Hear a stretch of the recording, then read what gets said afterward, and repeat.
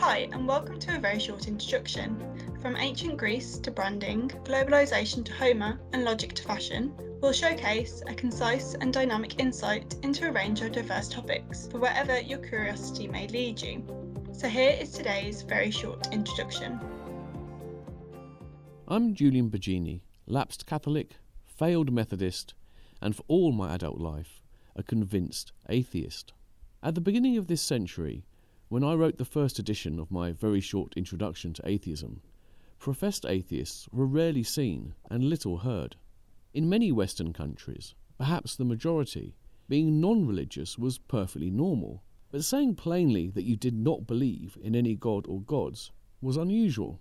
Agnosticism, suspension of belief about religion, was acceptable, but atheism seemed too strong, too dogmatic, too nihilistic. Atheists would be reminded darkly of Dostoevsky's old line, "Without God, everything is permitted," as though lack of belief in the divine removed the moral ground beneath our feet. My primary motivation to write the book was to correct this and many other widely held misconceptions about atheism. Take the idea that atheism is parasitic on religious belief. Some critics argue that without a religion to deny, and often to harshly denounce, atheism is nothing. Even the word testifies to this. The A is a privative, a not, placed before theism, belief in God. But there's something odd about the idea that atheism needs theism. It implies that if no one believed in God, that would not be the triumph of atheism, but its end, as there would be nothing left for it to stand in opposition to. My argument is that atheism is defined in contrast to theism not because it requires others to believe in God, but purely because of historical accident. Atheism as a concept emerged in a Western civilization where theism has been the norm for millennia. Because it stands contrary to the mainstream, it is defined negatively, in opposition to it. But as a matter of fact, the vast majority of atheists do share a basic worldview. They are naturalists, meaning they believe that the natural world is all that there is. Everything is made from the same stuff, the stuff described by physics. This gives rise to amazing phenomena like consciousness, love, art and beauty, none of which require souls, spirits, or supernatural powers.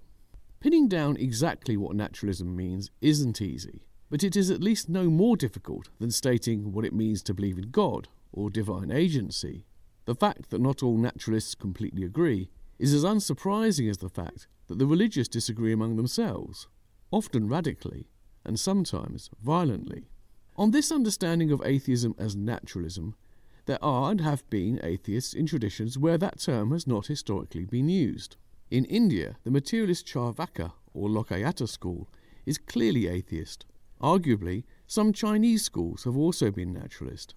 However, pantheistic or animist belief systems, where nature has purpose, consciousness and or intentions, would not be members of the atheist family. Atheism is not therefore purely negative. Atheists are, for the most part, naturalists. But what of the accusation that in a purely natural world there can be no meaning, no purpose, no moral values? This objection is surprisingly popular, I think because our theistic culture has assumed for so long that meaning, purpose and value have to come from some higher source. When you look to the divine to provide meaning, life is bound to look meaningless when you take away God. But although it's true that nature has no ultimate purpose, it just is, things within nature can have their own purposes. The universe doesn't care if we live or die, but we care. No karmic law will punish us if we do wrong, but we have good reasons to keep ourselves and others in check. It is telling that societies do not become more immoral and lawless as religious belief declines. If anything, it's the opposite. In largely secular Nordic societies, for example, trust in others is high and crime is low. It takes some adjustment to think of morality as something real, but rooted in human life, rather than in some transcendental realm. In the book, I make the case for how this can be so. At the same time, atheism needs to be honest. The world is a somewhat harsher place without the promise of divine salvation or redemption. If the natural world is all that there is, This life is the only one we have, and if it goes wrong, there are no second chances. So there should be no happy-clappy atheism. The human condition, when seen clearly and honestly, is bittersweet, with the possibilities for love and joy, but also for suffering and pain. A few years after a very short introduction to atheism came out, we saw the rise of the so-called New Atheism, led by the Four Horsemen, Richard Dawkins, Christopher Hitchens, Sam Harris, and Daniel Dennett. In some ways, this movement reinforced just the kinds of stereotypes I had claimed were misleading. Its leading lights were for the most part stridently anti-religious, keen to stress the evils done in God's name. They were also very upbeat about the godless alternative, even suggesting that atheists should rebrand themselves as brights, not because they were smart, although clearly they thought they were, but because their worldview was so positive. Richard Dawkins supported a poster campaign on London buses that announced, "There's probably no God, now stop worrying and enjoy your life." Happy clappy atheism did exist, after all. In the second edition of the book, out in 2021, I'll talk more about the New Atheism and its impact. For all its successes, the movement has at least given atheism a prominence it never used to have. It also gives the very short introduction new purpose.